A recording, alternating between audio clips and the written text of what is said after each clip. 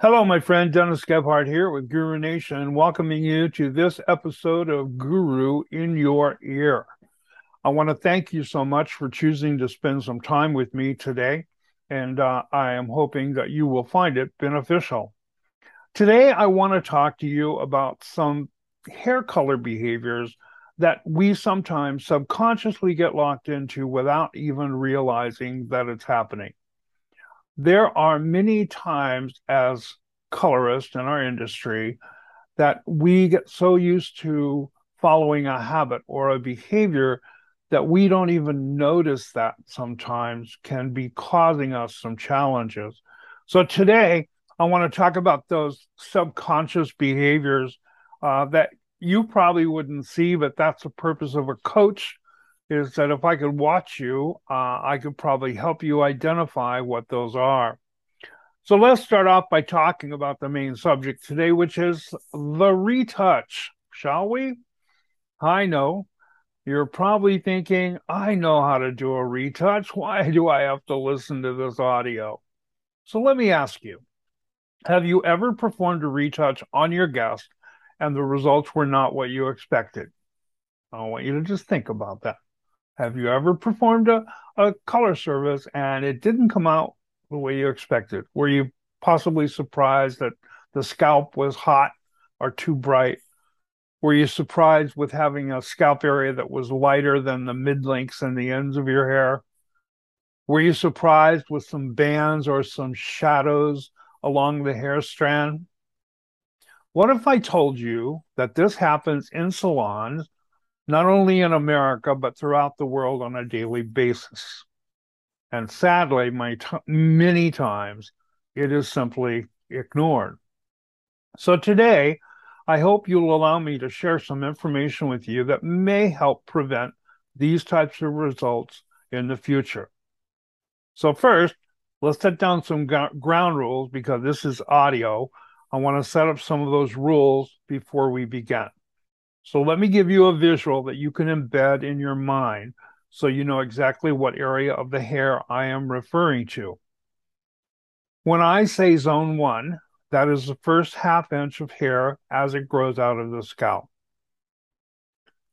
When I say zone two, that is the part of the hair that begins at the end of zone one and extends approximately 2 to 4 inches, depending on the integrity of the hair. So sometimes healthy hair could have 6 to 8 inches of zone two that would qualify as that. When I say zone three, that is the part of the hair that begins at the end of zone two and extends throughout the remaining lengths of the hair. Now, zone three, this is usually the oldest, the weakest, and the most abused with chemicals over a long period of time. So now that you have that visual in your mind, let's do a couple of scenarios. Oh, wait, one more idea that I need to share with you before we begin. When we use the word retouch in our language to explain a guest's return visit to the salon, that's not really what we're doing. From that simple definition, one would assume that we are simply duplicating the previous formula.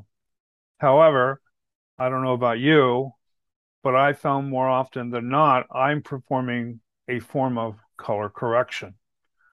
I think a better descriptor probably would be performing an adjustment. Oh, there I go. Let's create another word to add to the word salad language that we use already. Okay, so back to our retouch. When we color our guest's hair the first time, it seems pretty simple. And let's say the first color is very successful. You did a great job. And as she leaves the salon, she is happy, you are happy, life is good. Now she's in possession of your hair color service. She's in charge. She is responsible for what that color looks like when she returns for her retouch. Okay, fast forward. Now she's back in your chair for her retouch. Would you agree with me that her hair has been subjected to several shampoos, maybe daily shampooing? since she's been away. Would you agree that it's possible she may have exposed that beautiful hair color to hot tools like blow dryers, curling irons, or maybe even flat irons? Now, science tells us when we color someone's hair, we are changing it structurally, chemically, and visually. We are actually building a structure, that's the color molecule, inside of another structure, the hair. Every time the hair is exposed to a pH higher than its optimum pH, which is 4.5 to 5.5, the hair strands expand or swell. Every time the hair is exposed to a pH lower than its optimum pH, which is 4.5 to 5.5, the strands will constrict or shrink. As each change happens, the structure of the color molecules are subjected to stress that can weaken the color and threaten its ability to hold together. You swell it, kind of like a small earthquake. You shrink it, kind of like a small earthquake. That stress keeps taking its toll on that hair color molecule. Because remember, it's not a molecule, it's not a one solid thing. It's a structure made of what we call precursors, couplers, and modifiers.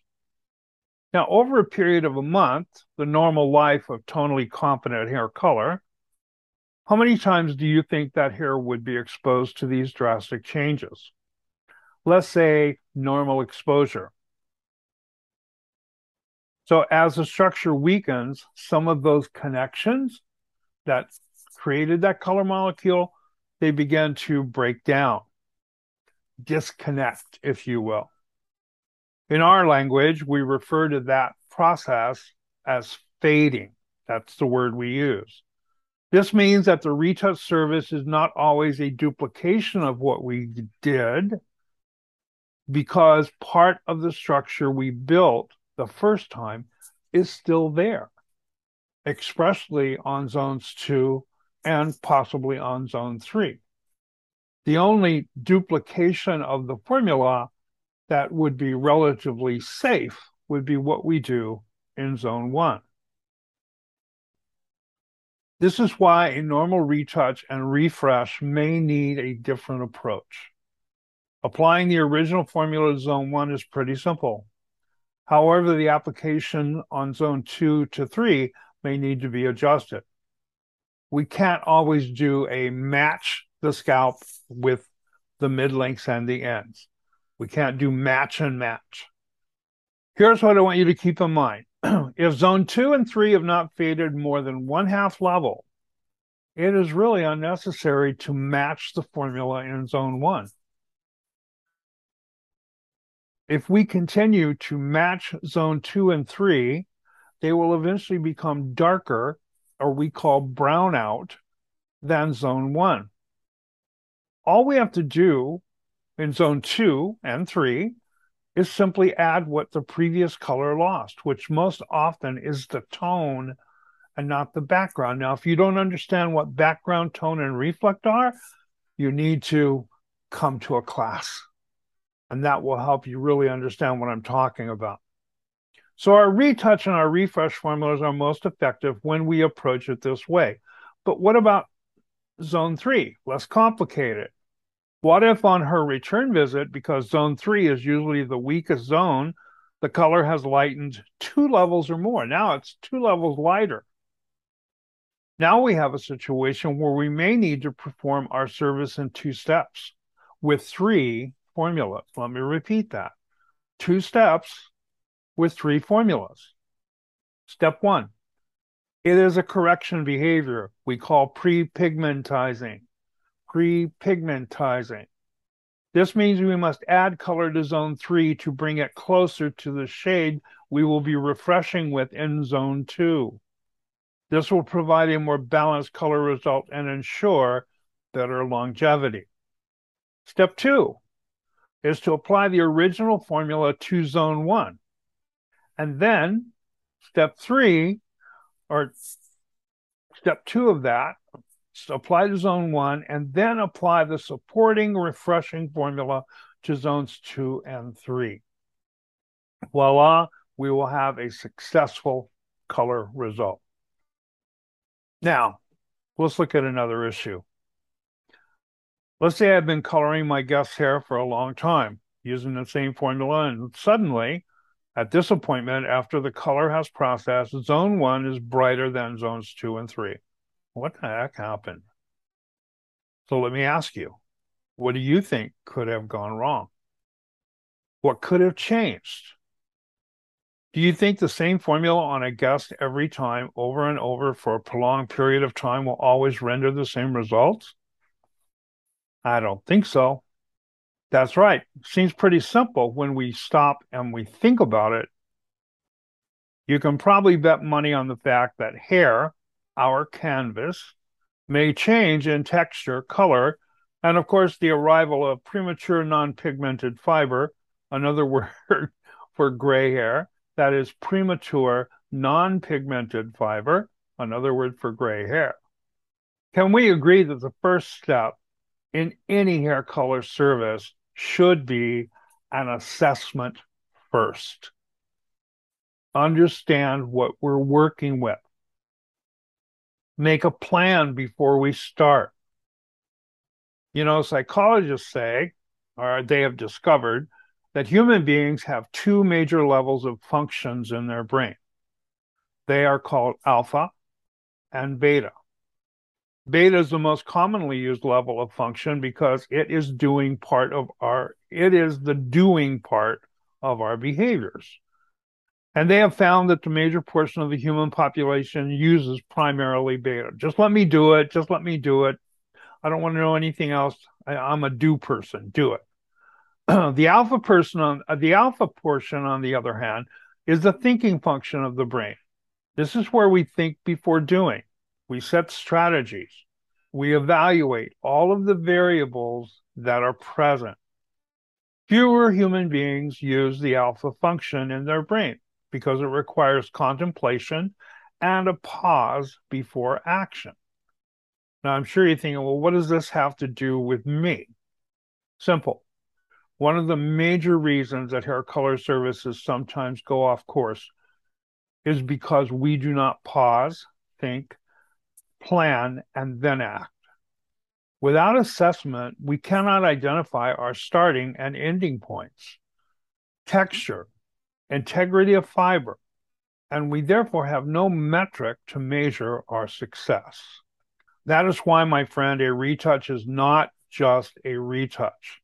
It can be much more intricate than we realized. Okay, I hope you have gained some nuggets from this session.